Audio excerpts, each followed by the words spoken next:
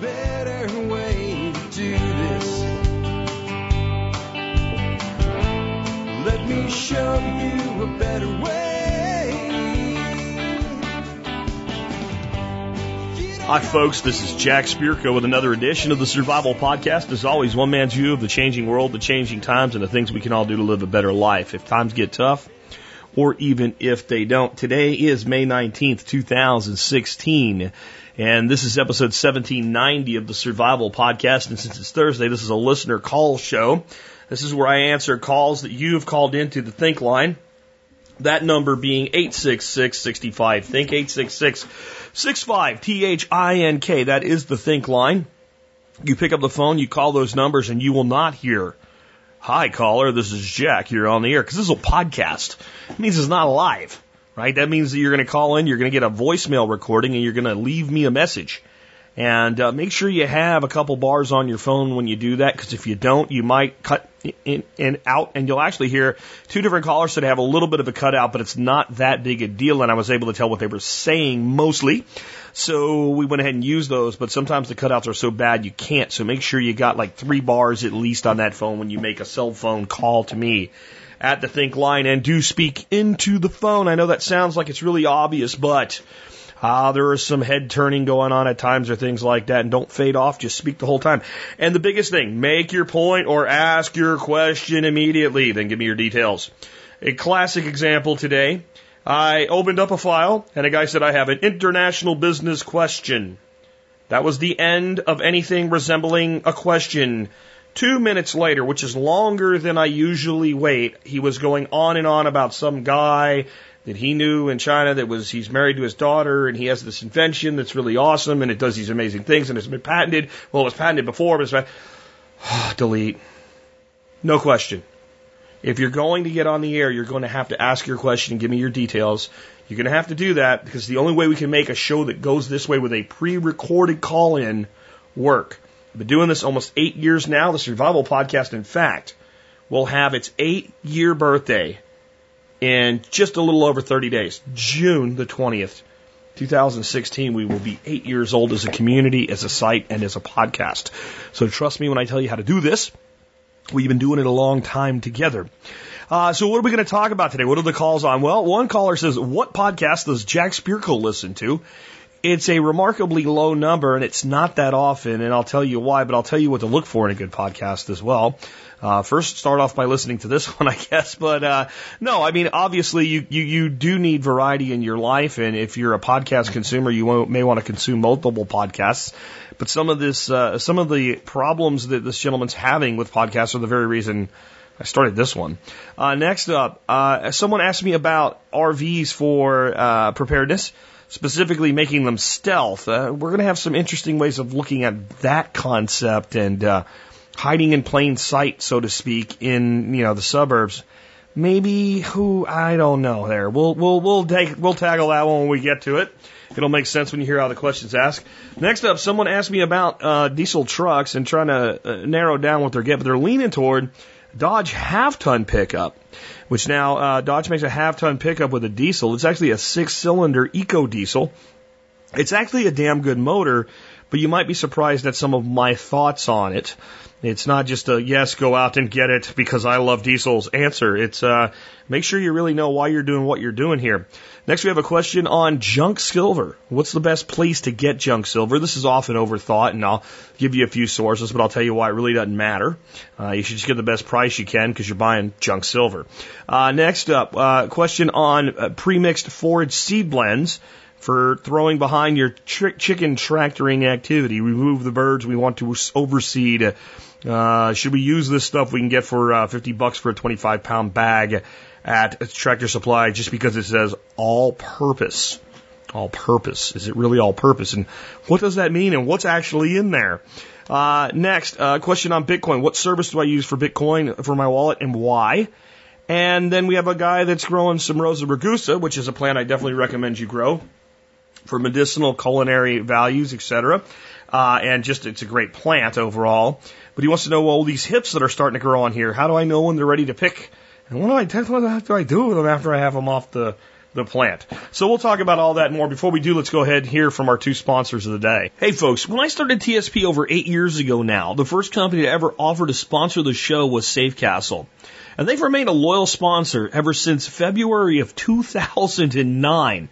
And did you know they give away a lifetime discount membership to all MSB members? They do. And that can save you big money on everything you can imagine for your prepping needs. And with Safe Castle, I do mean everything. Check out safecastle.com today to learn more. Hey, if you've listened to this show for any length of time, you know I love to cook. And my go-to source for spices, seasonings, sauces, and information is Chef Keith Snow's site, harvesteating.com. Give Chef Keith a try, and you'll see why I use his products at least a few times every single week in my own kitchen. You can learn more at harvesteating.com. Next up, let's take a look at the year that was the episode to get some context on our lives and think about more than just the next 5 minutes or the last 5 minutes. The year 1790, because the episode is 1790, and Alex Shrugged has two for us today.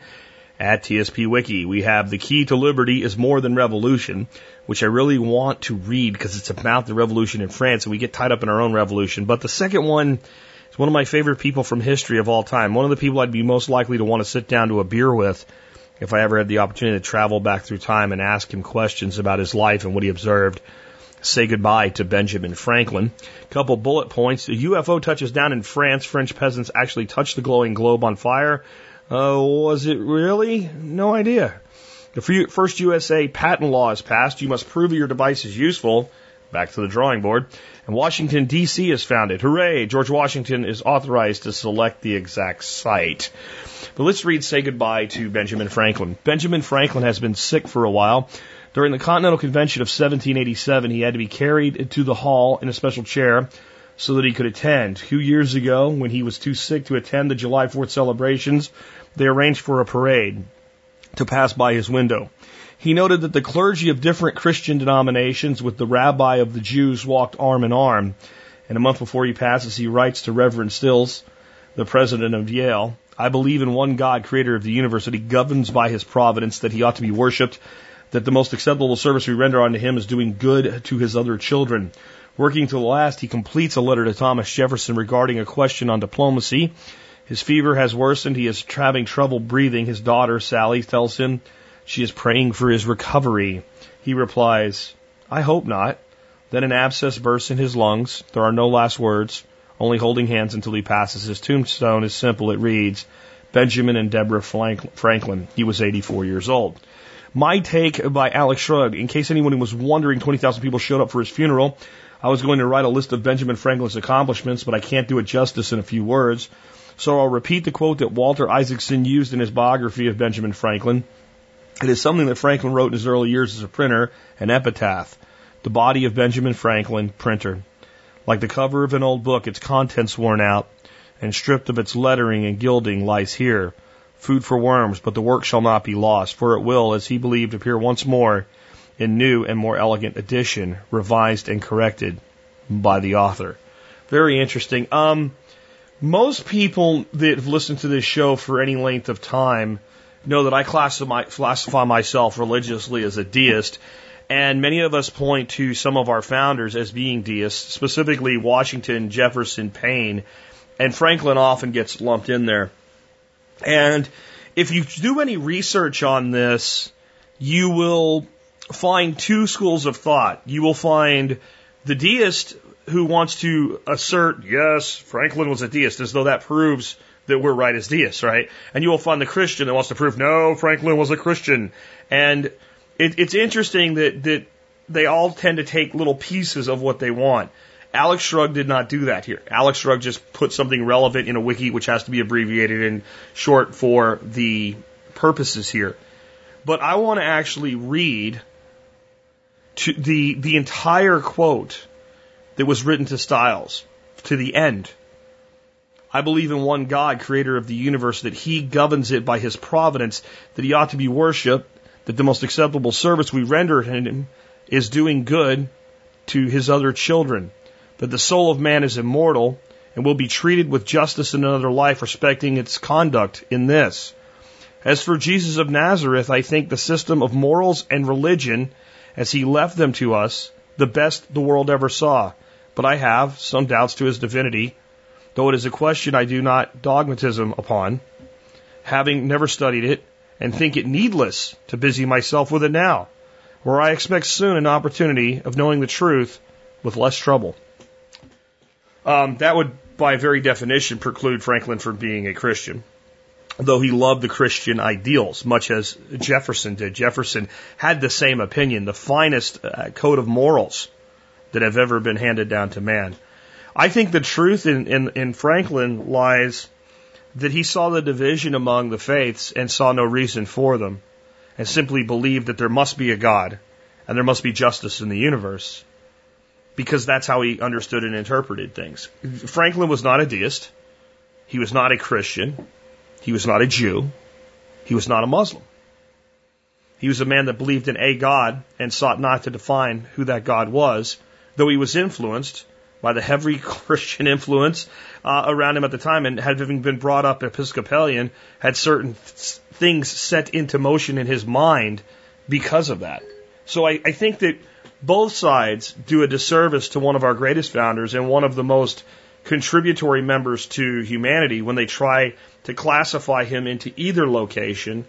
We simply let the man's words speak for themselves. That's my take by Jack Spirko. It's a lot of people that want to go back and rewrite history to fit their current narrative. It doesn't really work if we take the totality rather than just the pieces that fit the narrative we're trying to write for ourselves. That's an important lesson from history.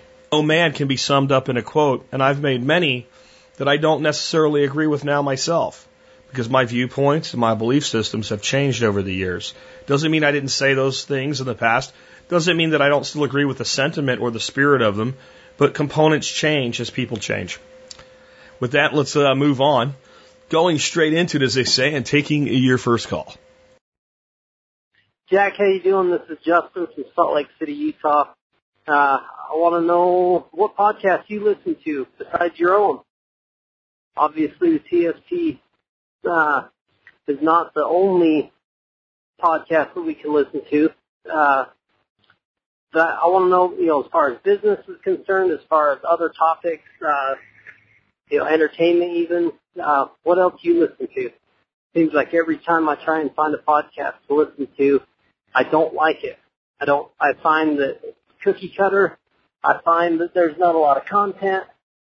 Is there anything that you could recommend that is like your content, that actually talks about something? Let me know. Thanks. Well, of course the Survival Podcast is the only podcast you should listen to. You should be 100%. I'm kidding, of course. So this is an interesting thing. First of all, I'll tell you, I don't listen to a lot of podcasts. I really don't. And the reason is multifaceted. Number one, I spend about 4 to 6 hours a day producing a podcast. So, like the mechanic whose car never gets its oil changed when it's supposed to, there's a point where I'm done with podcast stuff. To a degree.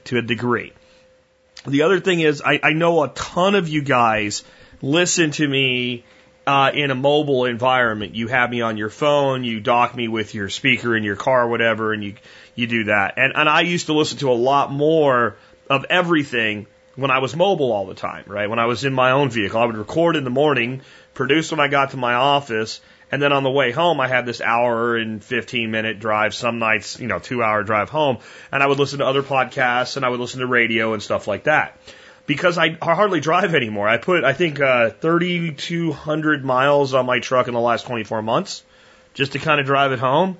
And I've driven more than that, but my vehicle, because Dorothy has the 4Runner, I have the F-350, it was 3,200 miles. The guy's like, oh, you haven't been in here for 2 years for an oil change. I'm like, I just went over 3,000 miles, man. So it's just kind of like, I don't spend as much time doing the things where you're in that mode where you're doing something, but you have that freedom to listen and pay attention. And I'm doing so much research and work for my show. So that's one reason. The other reason is, you guys know my memory, right? So I'm a guy that can remember anything, especially if I heard it versus saw it, and if it was interesting to me. And I'll remember it verbatim. my wife will say something that will make me think of a line that I heard in a sitcom 5 years ago, and I'll spit out the other side of it, and she'll be like, "What are you talking about?" And it's weird to me that other people don't do that. Like, if you watch something that was entertaining, of course you would remember that, right? You know, I mean, I sold my soul to Millhouse, right? Okay, you guys, that's from The Simpsons, right? For $5, by the way. Just that kind of thing. So one of my concerns is I've always been very conscious of not lifting other people's material. So when I listen to other stuff, I actually have to pay more attention than I normally would, because I'll find myself regurgitating it and not remembering why I remember it. So I don't want to ever come off like I'm lifting others' materials or things like that. So I'm conscious of when I'm listening to whom, and that I'm processing it. It's not just in the background, kind of flapping there, going in and getting processed later. Okay, but what do I listen to? As many of you know, one of my biggest passions in life is podcasting. It is podcasting. It was permaculture and agriculture. So I listen to a lot of what Diego Footer does with Permaculture Voices, and I really enjoy that. I don't like every episode, as I'm sure not all of you like every episode that I do of this show. There's things you take and pick and choose from. So a lot of times I look at the subject and the title, but just as you guys have told me, there's something like, I don't think this one will be interesting, but what will happen is I'll put it on, like, I have a Bose. I should put a link to this thing. If you have like a smartphone or something, you're willing to spend the money and you want like an awesome sound system through Bluetooth, Bose makes this speaker system. It's like $300. It took me a lot to buy it, but I use this thing all the time. And I mean, you remember the giant speakers of the 70s and 80s, the big rack systems of the giant speakers? It sounds way better than those did. And it works with all your Bluetooth devices. I really like it. You don't have to spend that much money, but I'll put the one that I have in the show notes today on Amazon just so you can see it. And so I'll have that out when I'm working in the yard. And another reason I haven't listed as much as usual, I'm usually doing things where I'm moving around a lot. So I don't like to wear headsets when I'm shoveling and stuff like that. So I'll hear it, I'll leave, I'll come back, I'll be somewhere else. But if I'm working somewhere consistently, I'll put on like Diego's show or somebody else's show, and like the episode ends and it just starts playing the new one in the podcast app on iTunes. And then I'll end up hearing a show I didn't think I would like, and I'll be like, that was pretty interesting, and I'll learn a lot from it. Another show I've been listening to lately, partly because he's a good friend and I want to support him, but partly because it's great content, is Nick Ferguson's Homegrown Liberty. That's been a great podcast. Another podcast I listen to that's really a radio show rebroadcasted, right, is Free Talk Live. That's a show that I go in and out of how much I like it. I mean, one of their strengths is they do so much with audience call-ins. One of their weaknesses is they do so much with audience call-ins, because unlike me, they don't get to really screen the caller. Like if I get a person, I got a person today, not the guy that kind of went on and on. I'm sure that guy might call back in and just ask his question and get on the air. It's probably a great question. Just couldn't wait for it. But they'll get people, I'll get people to call in like, "Oh, you don't understand what you're doing, man. You're helping the CIA." And, if you get somebody like that on live radio, you got to get rid of them, right? And then you have all the radio commercial breaks and all. But with the phone, you just hit forward. Okay, and then you're back to the content. So I listen to that. I occasionally listen to the Mead Maker podcast, but some of those get really boring, just to be honest. Some of the episodes are really great, and it's Mead Maker, MEADMAKR. Guys that like to make mead. There's a great show on mead, but they don't have. They do, I guess. Got Mead Live, but their podcast feed doesn't work very well. I like them as well. I've been checking out a podcast recently called the Sustainable Living Podcast, and that's by a couple gals that I met out at Permaculture Voices, and I like what they're doing, but it's a lot of the stuff that I'm doing. And I also listen to the Dirt Doctor radio show by Howard Garrett. He has an AM radio show on the weekends here in Texas and syndicated throughout the country. And I learn a lot about gardening and organic gardening practices from Howard, not so much permaculture. And I really like Howard. I never have time to listen to him on the radio. I'm just never available when he's available. So when I found he was doing a podcast, I was really pretty happy about that. And I'll tell you, there's a guy on AM radio again. He's on Saturdays 8 to 1 in my market. I don't know. I don't think he's syndicated anywhere, but he does an automotive show called Wheels. And a lot of it is callers asking, like, do I buy the Toyota or the Nissan or whatever? And I don't really like that, but he does some really interesting stuff, including, I love history. So Backside of History is a segment on his show. I really wish he would do a podcast, but he is only on radio. He's an older guy. I don't really know why he's not syndicating his content as a podcast, though. It doesn't make a lot of sense to me. And this guy actually is an older guy. He's still really switched on with technology. All the way back in the 80s, Ed actually developed, going into the 90s, as the internet actually started to take off, and we actually had browser technology going into the early mid-90s, developed one of the first websites ever that you could go online and choose a Toyota Camry, and I want it in red, and I want this, and I want to price it. He developed all the technology for that, and the car companies told him he was crazy. Nobody would ever buy a car online. And of course, that's what they're all doing today. So he is a technology guy. I guess, though, over the years, you stick to what you know and you get comfortable. I'd love to hear Ed. Another couple podcasts that are really good. I don't listen to much, but I definitely could recommend. The Dangerous History podcast with Prof. CJ. He's actually been on this show, and he's a listener to the show, and I think that's another podcast inspired by us. So that's a great podcast. I just don't listen to it as much as I should. And then one I've never listened to, but I've heard a lot from listeners that have said, when I've met and said, hey, have you been listening to this Hardcore History podcast? And I think Dan Carlin is the guy behind that, but I haven't actually subscribed to that, so I don't know if I've got the right one or not, but I think it's Dan Carlin's Hardcore History. Those are probably pretty interesting, too. That's about all I can do for you on that one. Let's take another one. Hello, Mr. Jack Spirico. This is Steve in Arkansas. Haven't called in a long time. I wanted your opinions and comments on stealth RVs, or RVs that blend in with the urban setting. Whether or not this would even be a good show topic. Being able to survive under the nose of everything that's going on. Okay, talk to you later.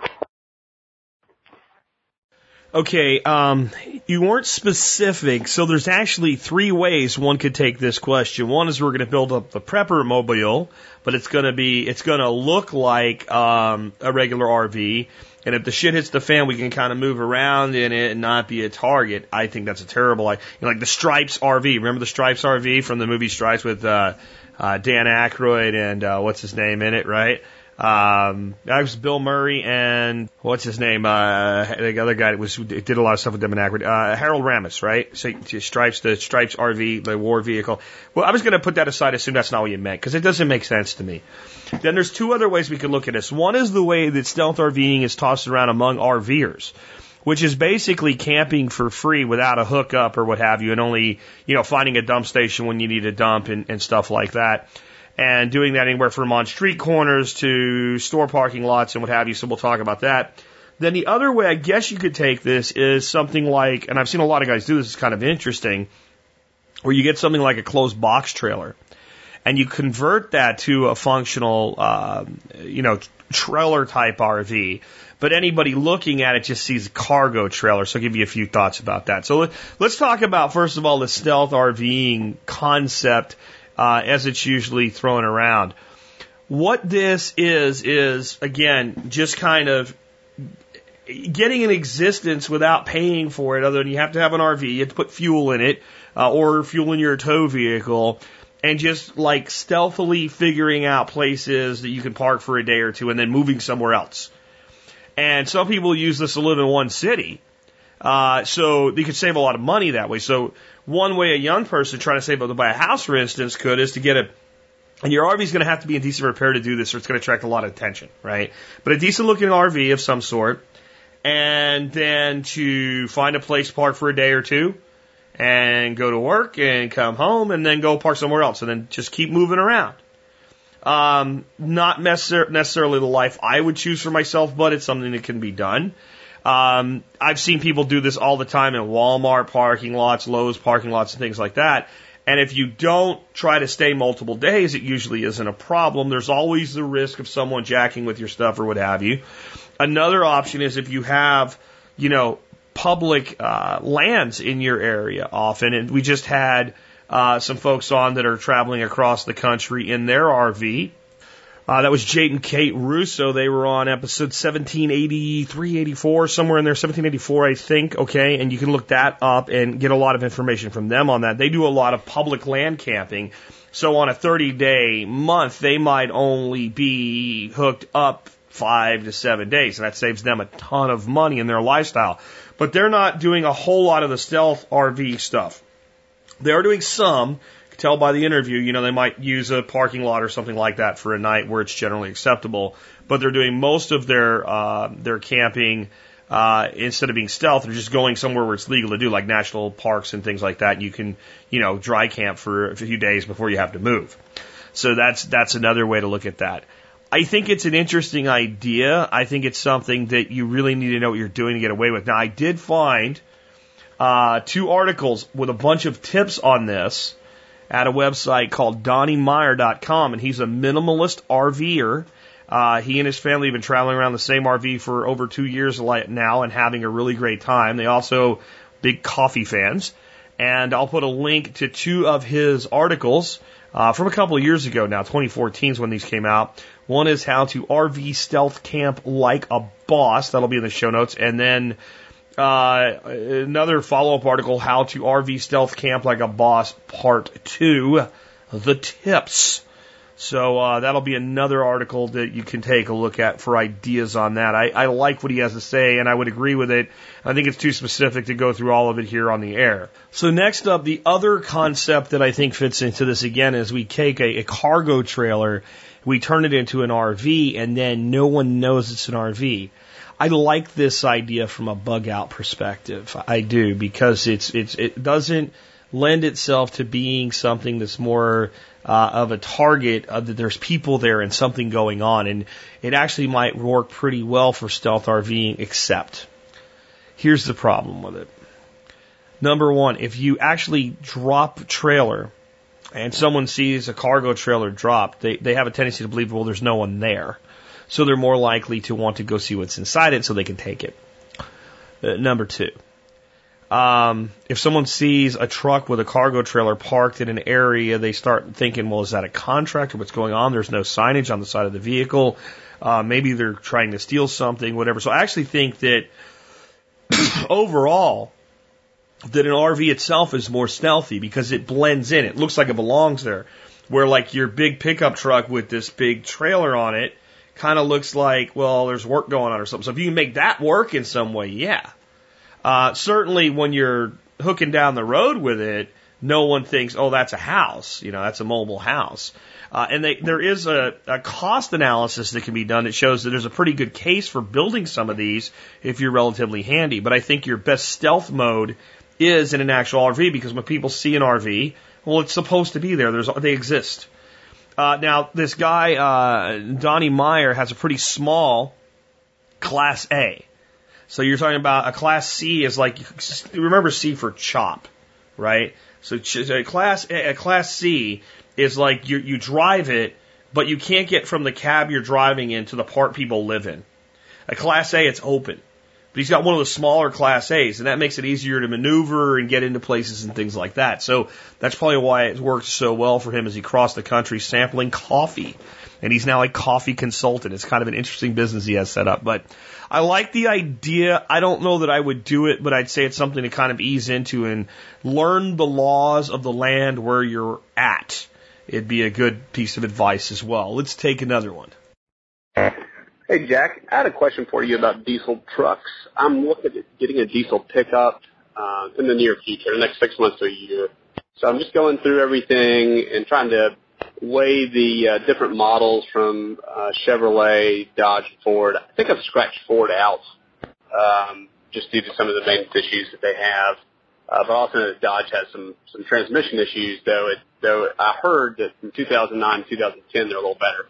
So I'm looking. I hear Dodge has a half-ton 1500 in diesel. I just want to know what your thoughts were on those and specific models and years and whatnot. I appreciate it. Thanks. Bye. Okay, so I think everybody here knows that I am a huge fan of diesel motors in general. I used to drive a 2006 .5 Jetta Diesel TDI, the personal mobile studio that the show was launched in. I currently have an F350 Super Duty. I was a diesel mechanic in the military. So I have a lot of experience with and a lot of affinity for diesels, but they're not right for every situation and for everybody. Okay, so I'm going to kind of zone in on this half-ton diesel truck and give you some generalities in how to think about diesel vehicles in general. If you're buying a new vehicle, and you're going to buy something like a half-ton truck, unless you're planning on keeping it for like 8-10 years or more, I don't know that I would be willing to pay the premium on a diesel. If you're going to lease it, then you have to take a really hard look at the lease payments. And this is why. You may find that you can buy a more expensive vehicle or drive a more expensive vehicle for less money with a lease than a lower expense vehicle with a lease, if it's a highly desirable vehicle. Now, I don't know how well these things are selling, how desirable they are from Dodge, what have you. This vehicle was released in 2014. It's a V6 diesel that was actually developed in mind of, we're going to put it in a Cadillac STS. Yes.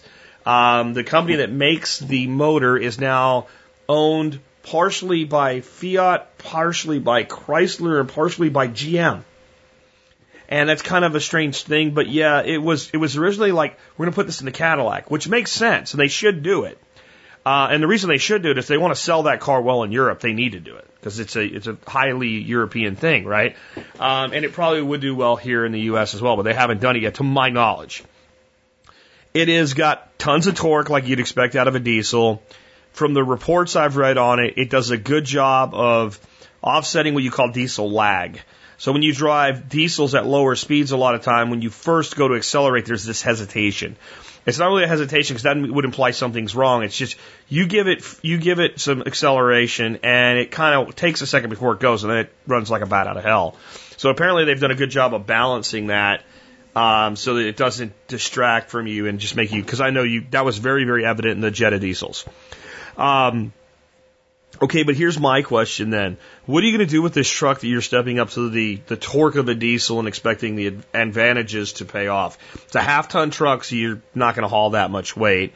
The Magnum V8, Hemi V8 for that truck will pull anything that the diesel will pull that the truck's capable of, if that makes sense. What you get out of the diesel is you get fuel economy, which I don't think over a 5-year period you'll get back over the gas motor. Okay, in other words, what you save won't make up about, from what I can tell, about $10,000 premium on the vehicle. About $9,000 to $10,000 premium on the vehicle. Here's why I'm not sure. When I go to Dodge's website and try to price this thing, the motor's featured there. It tells me it's optional in almost every type of Dodge Ram 1500, every trim. But yet I can't actually get it to let me add the motor in the Build Your Truck software. So I don't really know, but based on the base price being like $37,000 and the base price of a gas version of that truck being about $27,000, that's stripped down, I would say there's about a $10,000 premium. So you have to look at the fuel economy and say, well, I get $10,000 back based on how you're going to use the vehicle. Now, again, if you're going to lease this vehicle, that thing might have a huge buyback price on it. That's why people said for years, I've said for years about not having debt and all, and people wonder why I have a Toyota 4Runner on a lease. It's because I'm driving a $42,000 vehicle for $300 a month, and unless I break something really bad, I can take it back to them in 3 months and they'll give me $1,500, or I can get another one. And when you do the math, buying that vehicle made no sense. Why? They have a huge resale value. You have a vehicle under 45,000 miles, and it's a Toyota 4Runner. You get it back, they stick a sticker on it for $32,500 and they sell it. I don't know how. I wouldn't buy it, but they do. So that works out there. So you got to look at that too. But here's what you got to look at when you're buying a diesel truck. Every single thing you ever need done to it will cost you more money. Almost every part you need for it that's based on the motor itself will cost you more money. If you take it to have service done, other than like an oil change or something like that, if you actually need troubleshooting and work done, there'll be usually in a shop one Master Diesel Tech, they'll call him, like he's a master. There's one diesel technician, for God's sakes. It's all, but they always say it. Well, our Master Diesel Tech's not available today. Okay, you're one guy that knows how to work on diesels. Quit calling him Master, okay? You know, awesome, baloney, right? Okay, so your diesel tech, if he's not there, if he's backed up, you'll wait longer to get service done. None of this takes away from my love from diesels. It's just saying, like, make sure you know why you're doing what you're doing.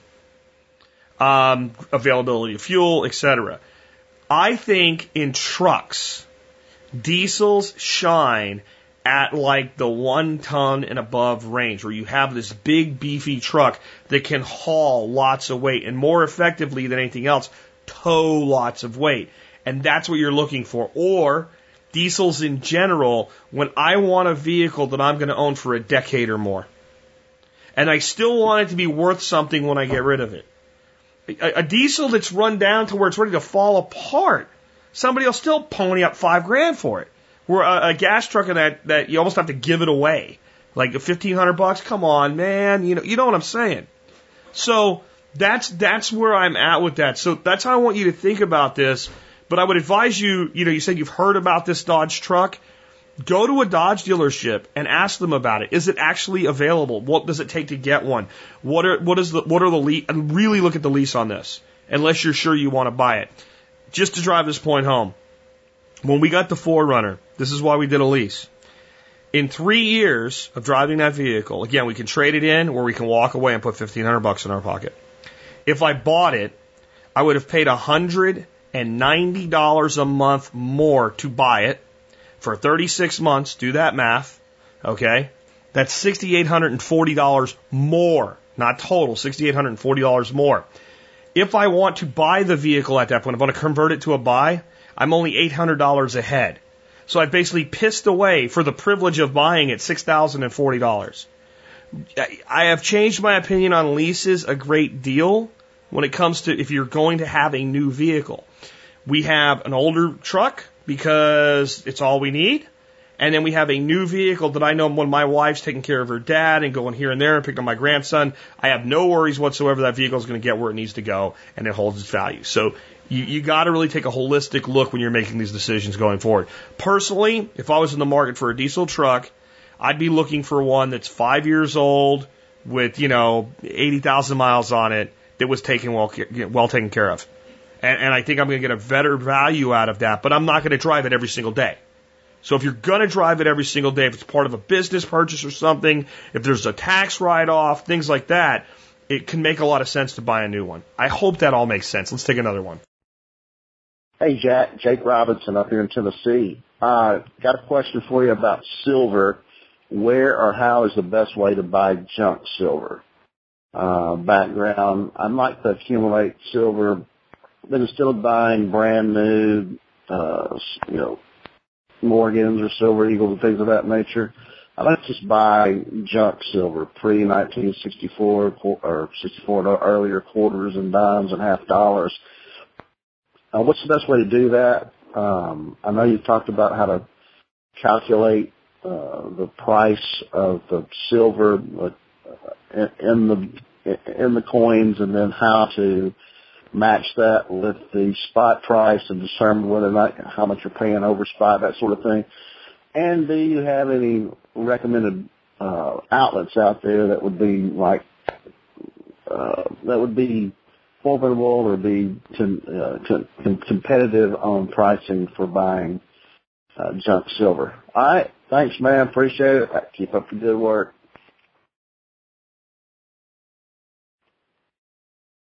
Okay, there's a lot going on here and a lot of misconceptions, not necessarily with Jake, but with everybody in the silver market. Let's understand a couple things about silver. The spot price of silver or gold or zinc or lead or copper is the price that a dealer would pay for raw material when they're buying like 1,000 pounds or 5,000 pounds of it, okay?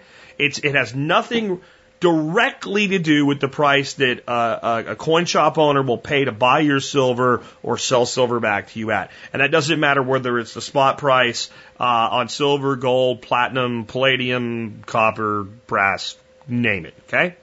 Now, then there's another set of spot prices. There's actually a spot price on silver products. So there is actually a spot price for junk silver. There's a spot price for silver eagles. There's a spot price for just about everything out there. And generally, that's somewhere in the neighborhood of what you can expect to be paid if you sell it to a dealer. Not necessarily exactly the same, but somewhere in that area. Somewhere north of that number is what a dealer is going to sell it to you for. Why? Because dealers are not in the silver or gold business to provide you the service of holding on to silver until you decide you want it. They're in the business of making money. And that movement and that delta is how they make money. And the longer they hold inventory, the greater the chance they have to lose money. And the longer silver inventory is held by the general market, the bigger the delta will get if the price of silver has moved down because they're holding inventory they paid more for. So the whole market will kind of have a floor that it'll go to what it's willing to sell for unless it goes down so low that they're screwed. At which time they begin buying like crazy because they're dollar cost averaging. So this is like if you're playing roulette, you put $25 on red. You lose. You put $50 on red. You lose. You put $100 on red. And sooner or later, you catch back up and go ahead. If the roulette wheel didn't have those two damn green things on it, and if they didn't put a cap on how long you can do that for. Okay? So that's what the silver guys try to do. If it goes way, way down, they really want to buy more so they can lower the overall investment per ounce they have in their inventory. So you have to understand the business as a whole is not about ripping you off. It's about surviving. It's a very tough market with very thin margins. So that's number one. Number two, you can determine the value of silver in a coin, the melt value, because these are 90% silver coins. So you can actually determine exactly what's the silver worth at spot price in a quarter or 1,000 quarters. Go to a website, I'll put a link in the show notes, called Coinflation. Stick the amount in there, use the silver melt value calculator, it'll tell you what the underlying spot price of the silver is worth. But again, that is the price that a dealer would expect to pay for a large quantity of raw metal, not refined into something nice, not minted, not stamped, not etc. That's the melt value. Okay? So now when we know that, we can also look at the spot price of junk silver. And you can go to Monex, who I don't recommend buying from, but they actually publish not just the spot prices of eagles and raw silver and what have you, but the spot prices of junk silver. We can kind of get a correlation of what's going on there. But in the end, what sets the price of a product is the market. So please understand that junk silver, the product of junk silver, is not just the underlying commodity, the metal inside the coin, but the coin itself. It has some level of collector value. It has some level of value because you know what it is. So when I look at a silver Washington quarter with a 1934 date on it, I have no doubt that it's actually 90% silver, right? So that has a value add. And then even if it's old and kind of worn, it's still a 1934 quarter they don't make anymore. So there's still some little tiny numismatic value that can be had by a guy with a table at a coin show or a gun show or something like that. So all of that's built into what the market demands for that product. In the end, you want to pay the least amount possible for the best product possible.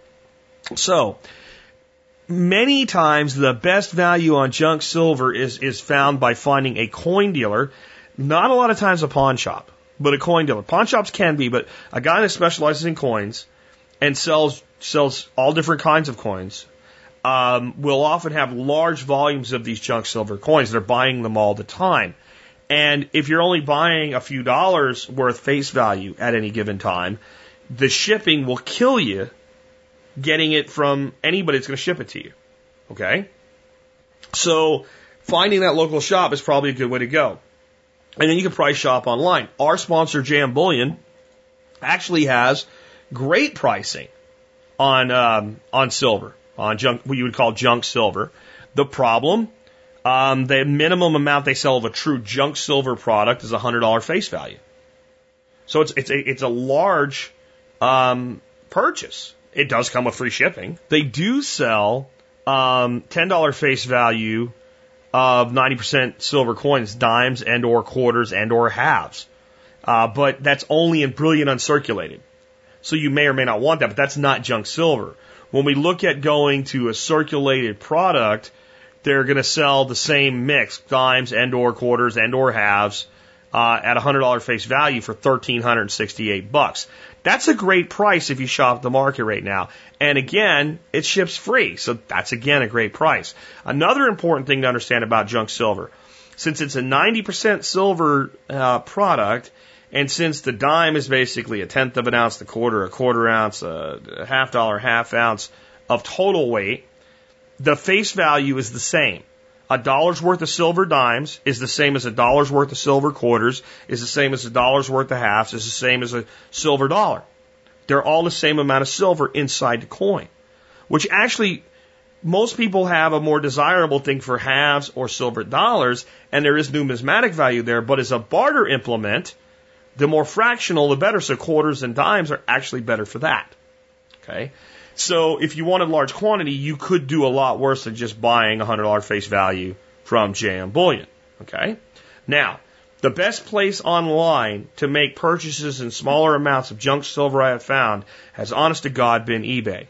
And people need to get over whatever freaking fear makes them afraid of buying silver on eBay. They'll buy anything else on eBay, right? They would probably buy prescription drugs on eBay if it was available, right? They would probably buy a crib for their baby on eBay that they're going to put their baby in. But silver, oh, I'm going to get ripped off. What the hell do you think? It's still a commodity.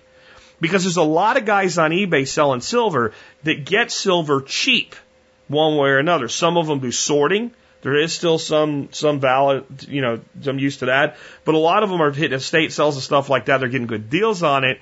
And that way they're willing to be a little bit more competitive. So what you can do is go and look at the melt value of the offering and then go maybe, 5% over the melt value and make a bid. Or a lot of times when they have a buy it now price, you can still go under that a little bit and make an offer, and sometimes they'll take it.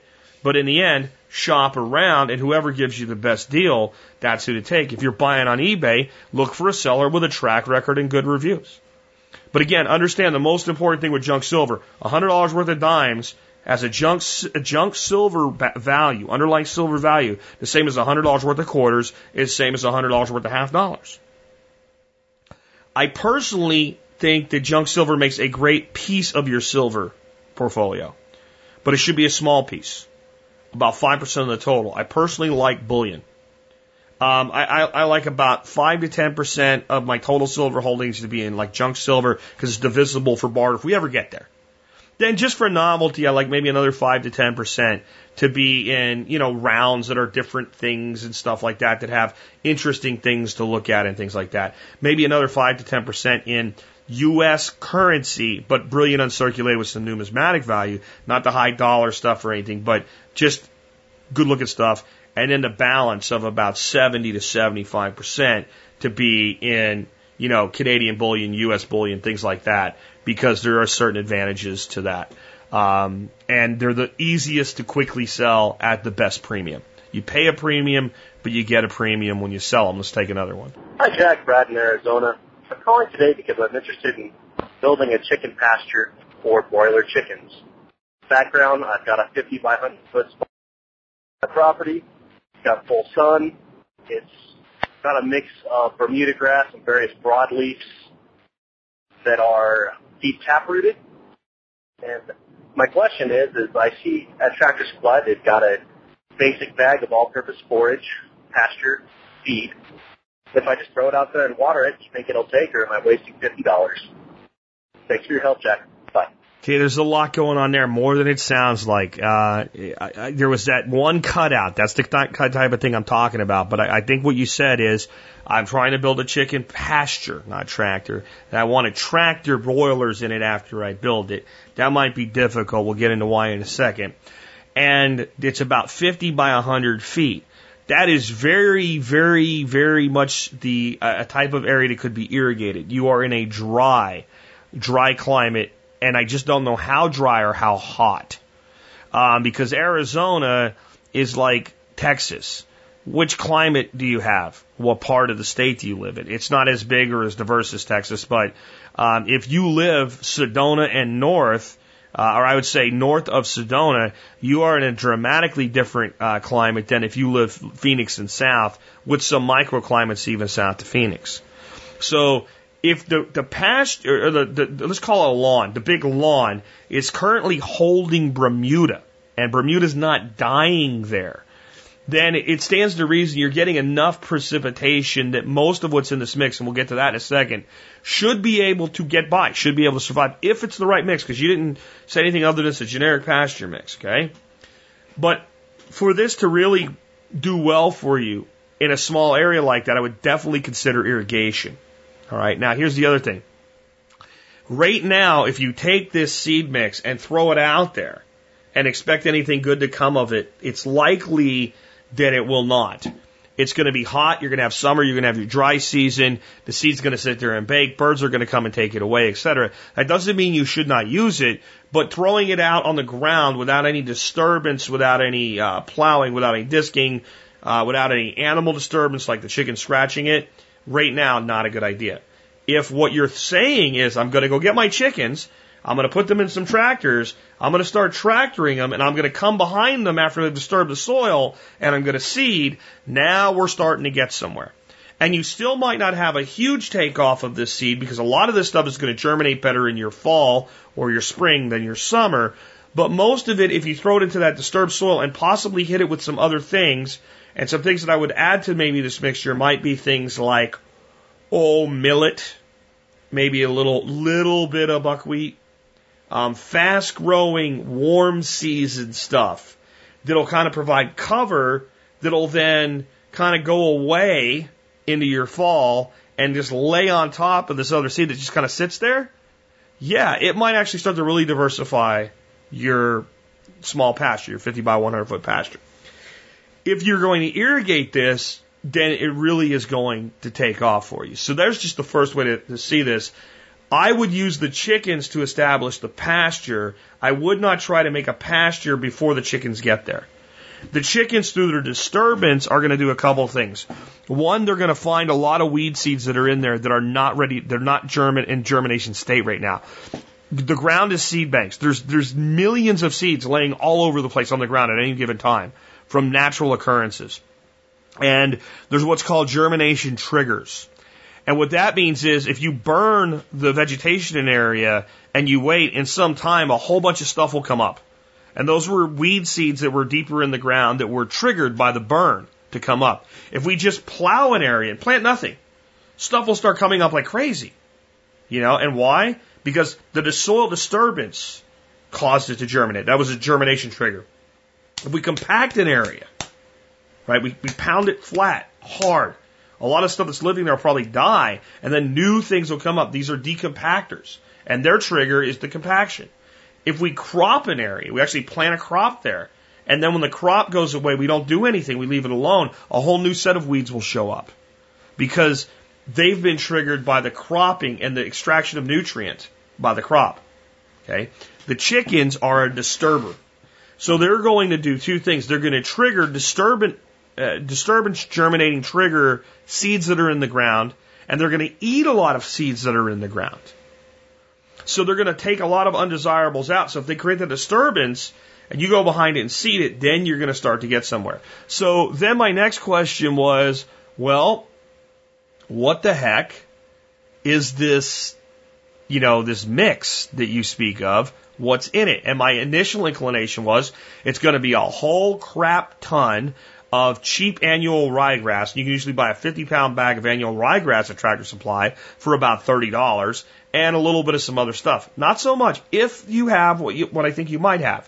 What I found was groundwork, all-purpose forage mix, North. I don't know if others you have it or not. It's the only one I could find online. Problem was it didn't tell me what was in it. But somebody who's from Panama City, Florida, by the way, so I would assume that even though they call it North Mix, it's all over the place, was good enough when somebody else said, what's in this, to post a review that's not really a review. It just tells people what's in it. And it is 35% fawn tall fescue. That is a perennial bunch grass. 25% striker triploid annual ryegrass. That's an annual grass. It grows and it's gone, so a quarter of its annual rye. And then 19% Potomac orchard grass. So that means about 55% is bunch grass. And they are both perennials. So they will come back, and they will likely, because your Bermuda will kind of go away in the winter, form these little islands and pockets and create diversity, but you're going to get this really tall, like, kind of like pampas, like miniature pampas grass type thing going on. So you're either going to have to cut that or continually graze that or some level, or you're going to have like all this clumpiness to it in these really high spots and these really low spots. But that's okay. I just want you to know you're going to get that. You're also going to get, it's exactly right. It's 19% orchard grass, 7.9% renegade red clover. That's a self-reseeding semi-annual or biannual clover. So that's a good thing to have, but it's not an expensive seed. And then you're going to get 5.2% crimson clover, very small amount of crimson clover. Most feed stores, you can buy a 50-pound bag of crimson clover for $50. I'm just saying. And then 5.2% Dutch white clover and 0.8% other crop seed and 1.5% inert matter. Overall, it's not a bad mix. I would augment it with additional clovers, and I would use it as something to come behind the birds with. And with a small pasture like 100 by 50, I would really consider irrigation, especially in Arizona, unless you're in like a part of Arizona where it's like, this is Arizona. Because I've mentioned the other day, when I was in Flagstaff, I was the first time in my life, I was like, this is Arizona? This is heaven. This is beautiful. Right? And I was in Phoenix, I'm like, how does anything live here? You know, everybody's yard is like pebbles. They call it xeriscaping, right? So where you live, that has a lot to do with this. But overall, it's a good idea. But if what I don't want anybody to do, especially in summer, is to think you can just go buy a big bag of seed and just broadcast it over an area and it's just going to grow. You have to time this right. You want to time it to meet with your rains. And the best thing in the world you could do is you see like you have, like, when you get one of those weeks where you're going to get like rain like 7 days, like 6 out of 7 days, and you wait for the first day that it rains and the ground's wet and you go out and broadcast that seed, and then the rain comes after it. If you're going to straight broadcast, that's your best bet, with the temperatures being right and everything else. Your best bet is when you get disturbance and the seed makes dirt contact, soil contact, and especially if you get something back over it. So a great way to do this with chicken tractoring is you come behind your birds, you throw your seed, and then you kind of step it in. And then if you have the time, the patience, the materials, you throw some cover over it. This could be as easy as we're going down one strip of the field and the other strip isn't going to get grazed for a long time. We take a hand sickle or like a rice knife and we cut a whole bunch of it like straw and throw it on top of where the chickens just were and step that in. We'll get a lot more germination. Your germination will go up anywhere from 50 to 75% if you harrow seed with any material other than, let's say, a giant rock that prevents it from germinating. If you cover it with anything reasonable, it creates an extreme potential for higher germination rates. So instead of going out there and doing all this work and tilling up this Bermuda grass that's already growing, let the chickens do the work, put the seed behind them. And again, I hope that one makes sense. Oh, hey, Jack. This is Matt in Wisconsin. My question is, what kind of Bitcoin wallet do you have and recommend? So I went to buy my first Bitcoin and downloaded a wallet called Bitcoin Core, and it needed 80 gigs of space on my computer, so that was a no-go. I have a basic understanding of, the technology, I suppose, and monetary aspects, but I'm just not familiar with practical aspects. So I know you have a wallet. I know you've talked about it on the show before. I don't recall you giving a specific recommendation regarding wallets and services, so I was just looking for some advice along those lines. Love the show. Thanks a lot. Peace. Okay, so with Bitcoin, I don't fancy myself to be a Bitcoin expert, especially on all the different ways you can use it and transact with it and what have you. I've used what I believe is the most reliable, proven, safe, secure, and simple system that I could find for myself, and it's called Coinbase, Coinbase.com. Coinbase is extremely secure. When I log into my Coinbase account, there's an app that you have to put on your smartphone called Authy, for like authorize, right? And when you go to log in, it sends a code to your phone. You then have to enter that code to get into your account. This means if somebody got your login and password for your Coinbase account, unless they also had your cell phone at the same time, and by the way, the passcode to get into your cell phone, they would not be able to get to your Coinbase account. It also gives a lot of tools. Something got jacked up with my payment button, but I wanted to put a payment button so people could do MSB with it. They made it easy to do that. I probably need to fix that, but I don't get a lot of Bitcoin businesses as it is, so I haven't been motivated enough yet. I just usually tell people, here's a wallet address, send me the money, and I'll manually activate your account. It's how I've been handling up till now.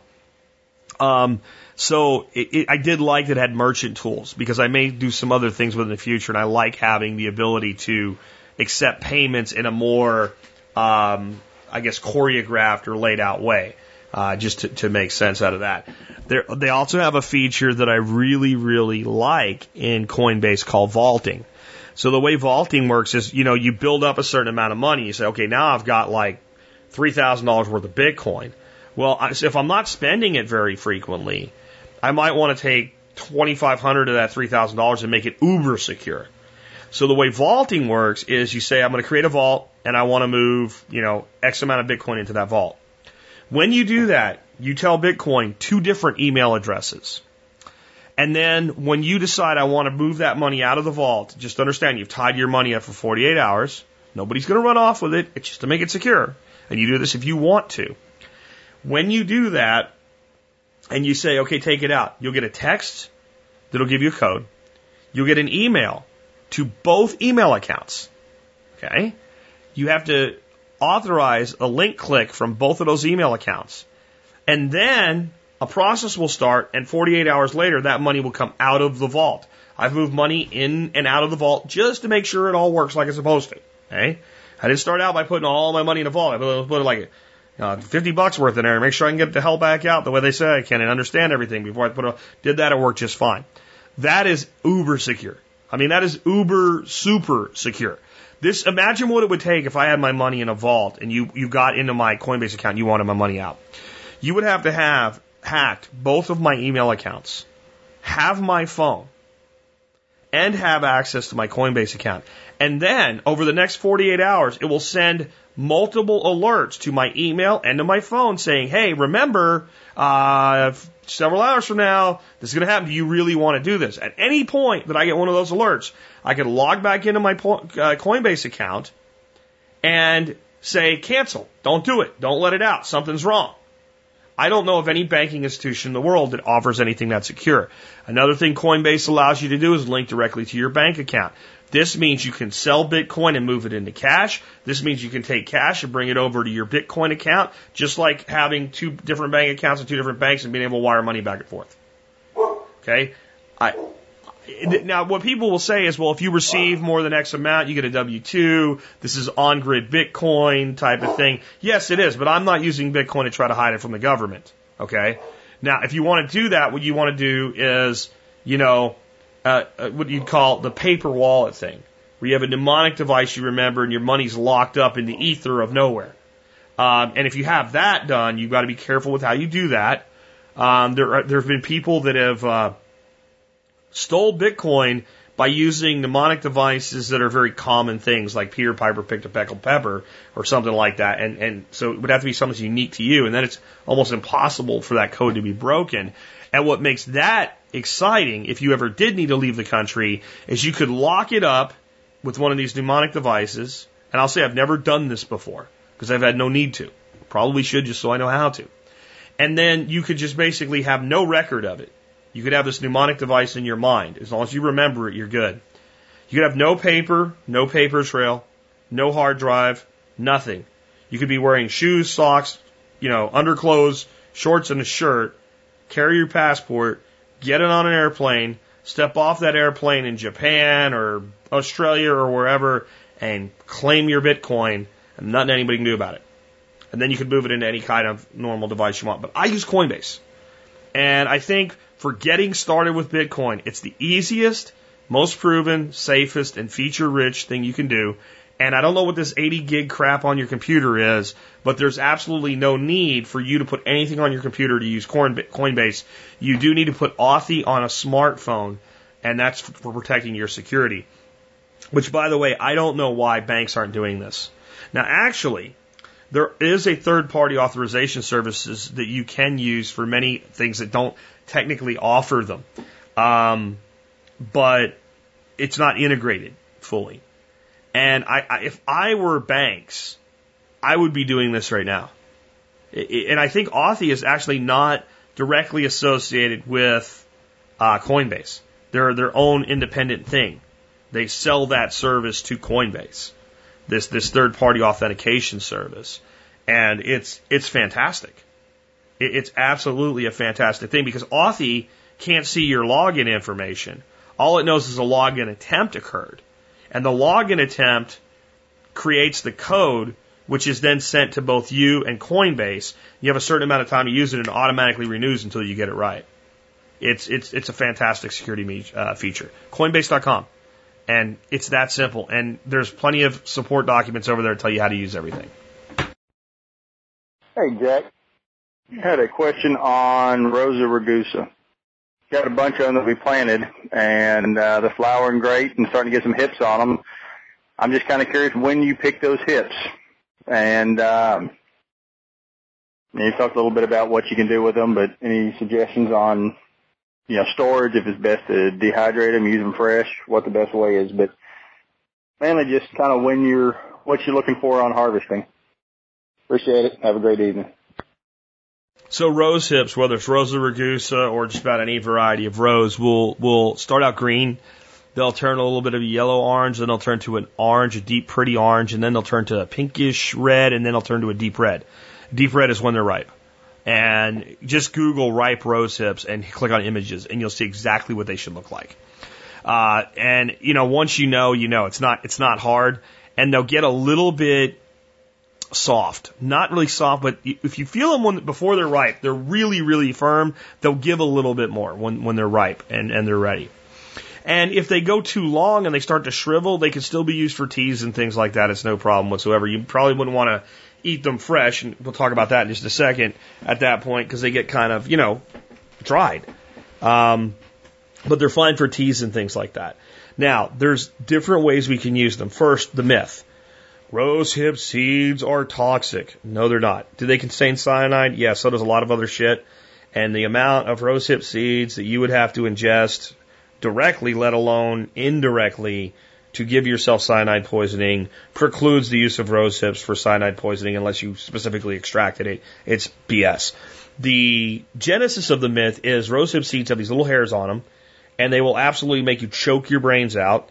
And if somehow you manage to get them down your throat into your stomach, they will irritate the shit out of your stomach and make you puke, and they'll make you puke little furry, spiky things that stick in your craw as they come up. Not good. Now, people use actually rose hip powder, ground rose hips, medicinally and in other things as well, but I'll leave that as an aside for now. So there is a use to those seeds, but whole, they're a problem. So the easiest way, the least time-consuming way that there is to store your rose hips is to pick your rose hips, pick them all, as many as you can at a time, and either put them out on a screen in the bright sun in a dry environment or pop them in something like an Excalibur dehydrator, dehydrate them until they shrivel up, and then put them in like a jar or something like that, and you've got dehydrated rose hips. You could put a desiccant in there, you could put an O2 absorber in there. If you have a vac sealer or a dry canner, you could dry can them in a jar to make them last longer. But in the end, dried rose hips last a long, long, long time. To use those dried rose hips, the best way to use those would be for making tea. And you simply, when you're making tea, if you wanted some rose hip flavor in it, Take 1 or 2 rose hips, throw them in your hot water with the balance of everything else you're making tea. Throw maybe 4 into a cup if you're doing just rose hip tea. And the rose petals dried make interesting tea as well. That's the easiest, least time consuming, not making yourself angry way to store rose hips as actual rose hips.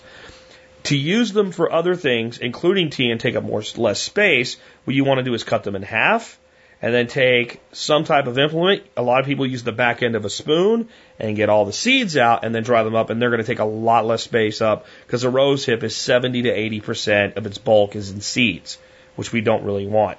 But making tea with those seeds, and there's not a problem because we're not going to consume them. If we want to use rose hips fresh, you can either peel them like that, or you can do what my grandmother used to do, which is she used to just take a sharp knife and just not worry about trying to get every stinking piece, and just kind of cut around it like a squirrel would nibble on a nut. Okay, and she used to make rose hip soup, which was served like room temperature, not hot, and it was actually kind of sweet out of rose hips. She also used to make jellies out of rose hips and use rose hip in other jellies to add vitamin C to them and flavor and tartness and things like that. They kind of taste like somewhere between citrus and a crab apple in their flavor with a little more sweetness, and they don't taste bad fresh. And again, you can kind of nibble them like a squirrel around the seeds if you want to try them fresh, but that's not my favorite way to use them. I like them mostly in tea. A way to use rose hips without hating yourself, pulling seeds out of them, and have a different product than just a dried rose hip is you either make a jelly or a syrup out of them. And in that case, you just put in rose hip syrup recipe or rose hip jelly recipe online, and then you find that, and because as part of the process you're going to strain the seeds out, they're not a problem. So that'd be another way. What I usually do is pick them, dry them, put them in a jar, use them in teas. That's the number one thing we do with them. And you can always make tinctures and extracts, etc., from those whole rose hips. Okay? And again, I would not make a tincture of a huge amount of rose hips with alcohol because you could, in theory, end up with a significant amount of cyanide. But you would have to go out of your way to do it. If you follow any recipe, any long time recipe for any use for rose hips, you're not going to have to worry about that. Another thing, if you wanted to make a strong rose hip tincture, and I'm not sure why you would, and you had a whole bunch of dried rose hips, once they're dry, the seeds come out actually remarkably easily because they crack, and then you can basically just shake the seeds out of them. So if you're only going to dry them anyway, then to me, it's actually easier to get the seeds out once they're dried than before they're dried. That's just me, though. So that's all about rose hips, probably more than you need to know. But why would we care? 3 rose hips have more vitamin C in them than a great big giant orange. And remember, there's only a little bit of the rose hip that's actually the hip. Most of it's seed. So it's incredibly nutrient dense. It does a lot for flavoring. It has great medicinal values as well, and it's something that we should all be growing because it's one of those things that's like part of a pharmacy in our backyard, but everybody else just sees it like a rose. Now, Rosa rugosa, very wild, very strong, Old English cottage type of rose. Little tiny thorns instead of big ones. Billions of them all over everything is just coated in these thorns. And if you want to secure areas like a window and you plant a whole bunch of Rosa rugosa under there, there ain't going to be nobody peeking in your window. So that's another reason you might want to grow them. And they can be very inexpensive. I bought 100 Rosa rugosas from Coldstream Farm for, I think it came out to like 65 cents a plant about 2 years ago. I planted like 70 of them. I have them all in a swale. One single swale of Rosa rugosa. I'm looking for the one with the biggest, best tips, and I'll be propagating that as a selected variety. So that's part of what I'm doing with them, and then they're also going to be a living fence. And then I gave away the other 25 plants, just gave them to students that came here as a thank you for coming here and helping us out, because what am I into them for, 60, 65 cents a piece? So it's a great plant in many different ways. With that wrapped up, I want to remind you, if you like this show and the work we do, please consider supporting us. It does take a tremendous amount of work to put these shows together every day. It really does. Best way to do that, join the Members Brigade. Just go to survivalpodcast.com and click on Members to learn more. And for about 18.3 cents an episode, you can support this show, and I'll get you so many discounts. There's over 60 companies in there right now. You're probably buying stuff like that anyway. Maybe not all of them, but some of them. If you use the discounts throughout the year, you'll more than pay yourself back the cost of doing business as a member, which is $5 a month or $50 a year. You get a discount to sign up for a whole year. Military, law enforcement, Peace Corps, and first responders, all of you qualify for a discount. Just email me at TSPC Service Discount.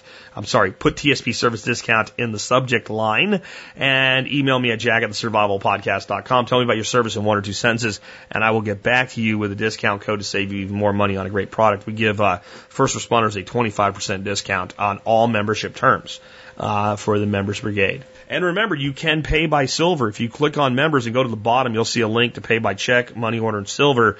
And we take 2 ounces of silver for 1 year of the Survival Podcast. That in itself is a discount. I think silver's at $16, so $32 a year if you pay by silver, or $3 face value in silver. And now you know why we do that.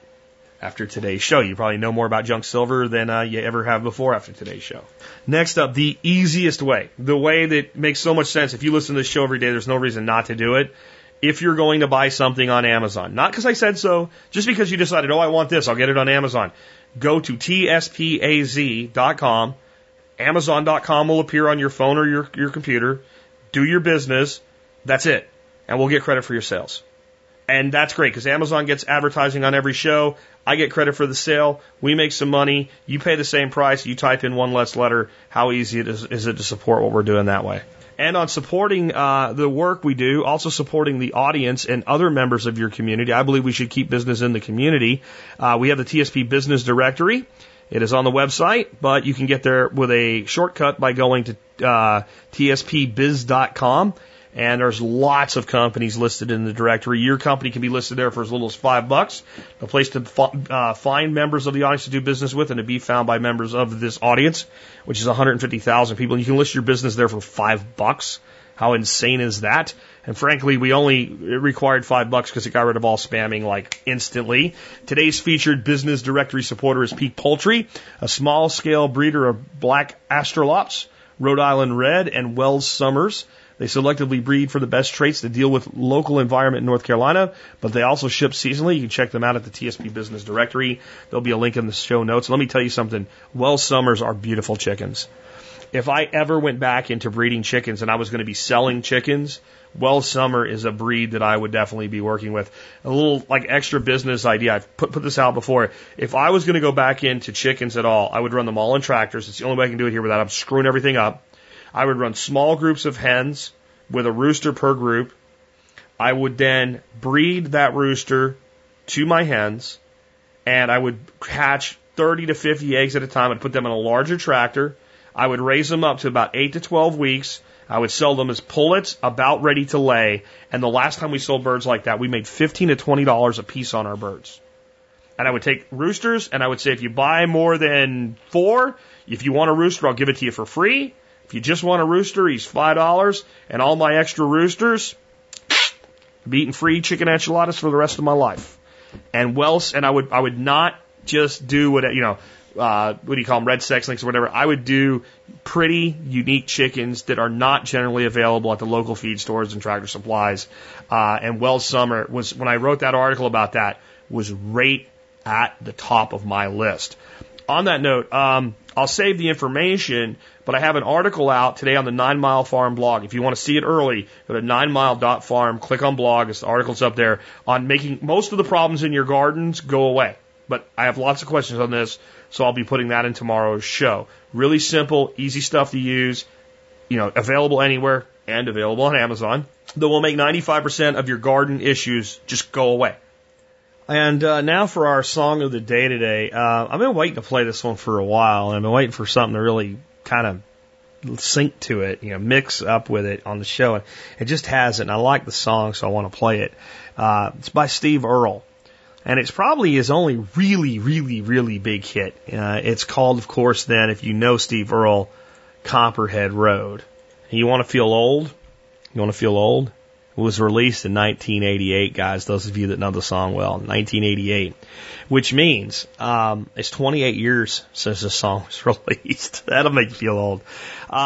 And in 1988, you know, the memories of the Vietnam War were still a lot more fresh in the minds of people than they are today.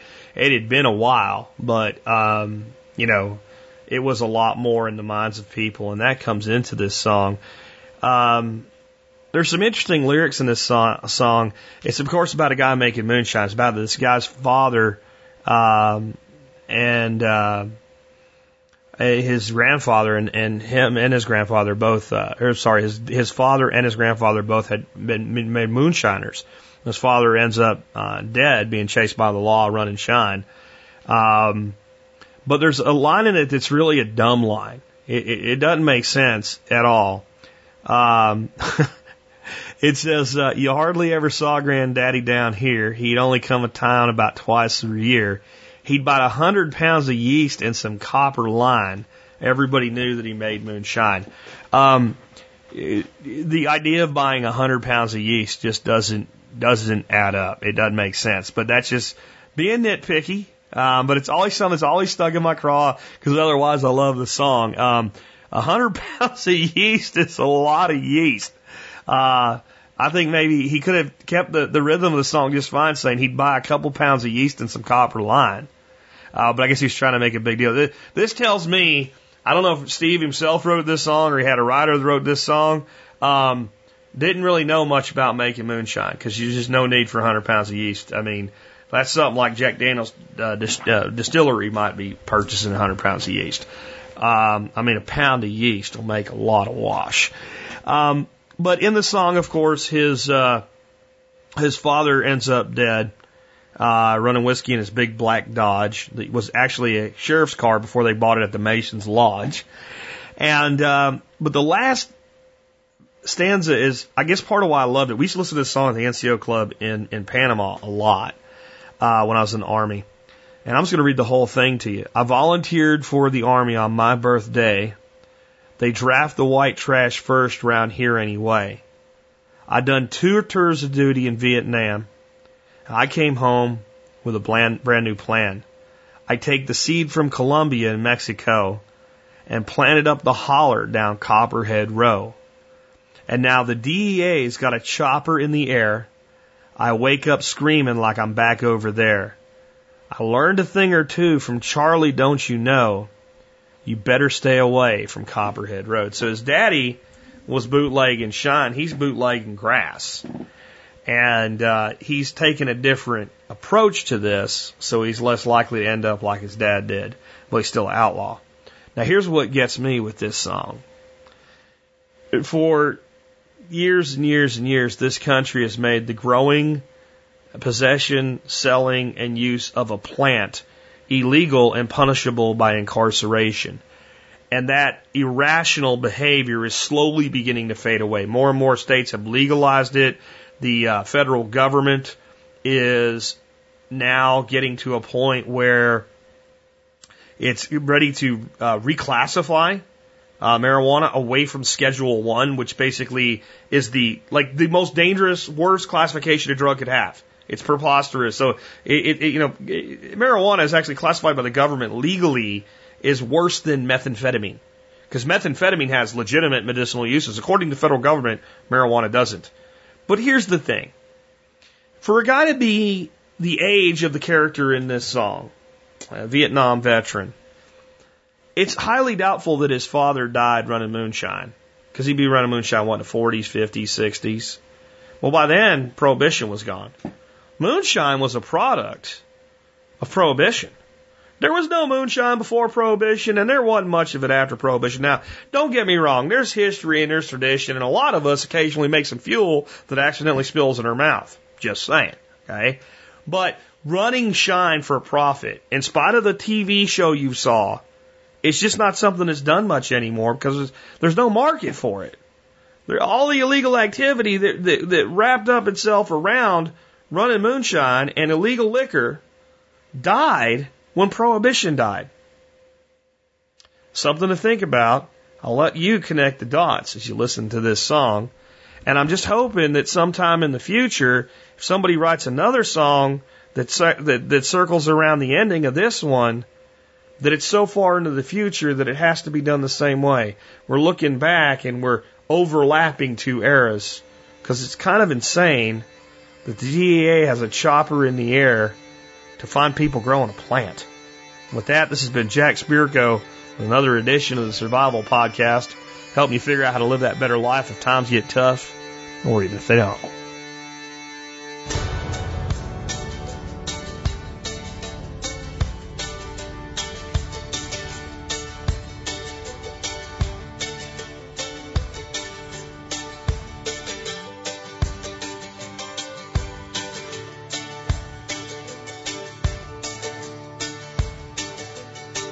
Well, my name's John Lee Pettimore.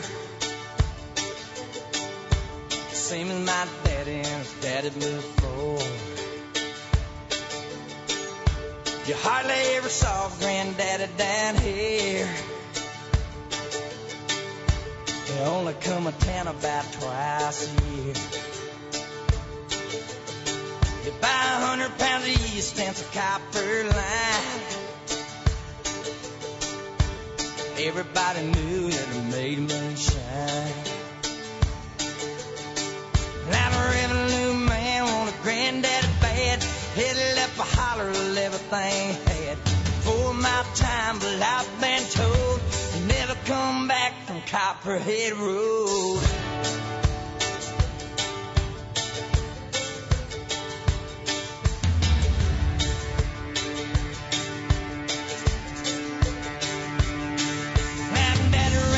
In a big black Dodge, bought it at an auction at the Mason's Lodge. Johnson County Sheriff painted on the side. Just shot a coat of primer and looked inside. Well, him and my uncle tore that engine down. I still remember that rumbling sound. And then the sheriff came around in the middle of the night. Heard mama crying that something wasn't right. He's headed down to Knoxville with a weekly load. You can smell a whiskey burning down Copperhead Road.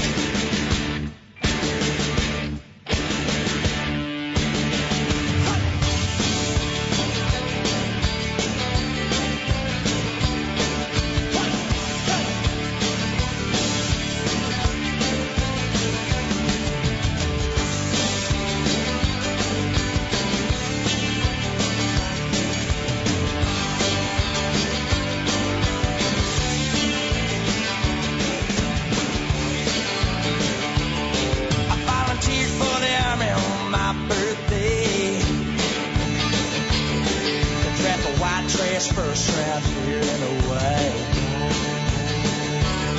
I've done 2 tours of duty in Vietnam. I came home with a brand new plane. I take the seat from Colombia to Mexico.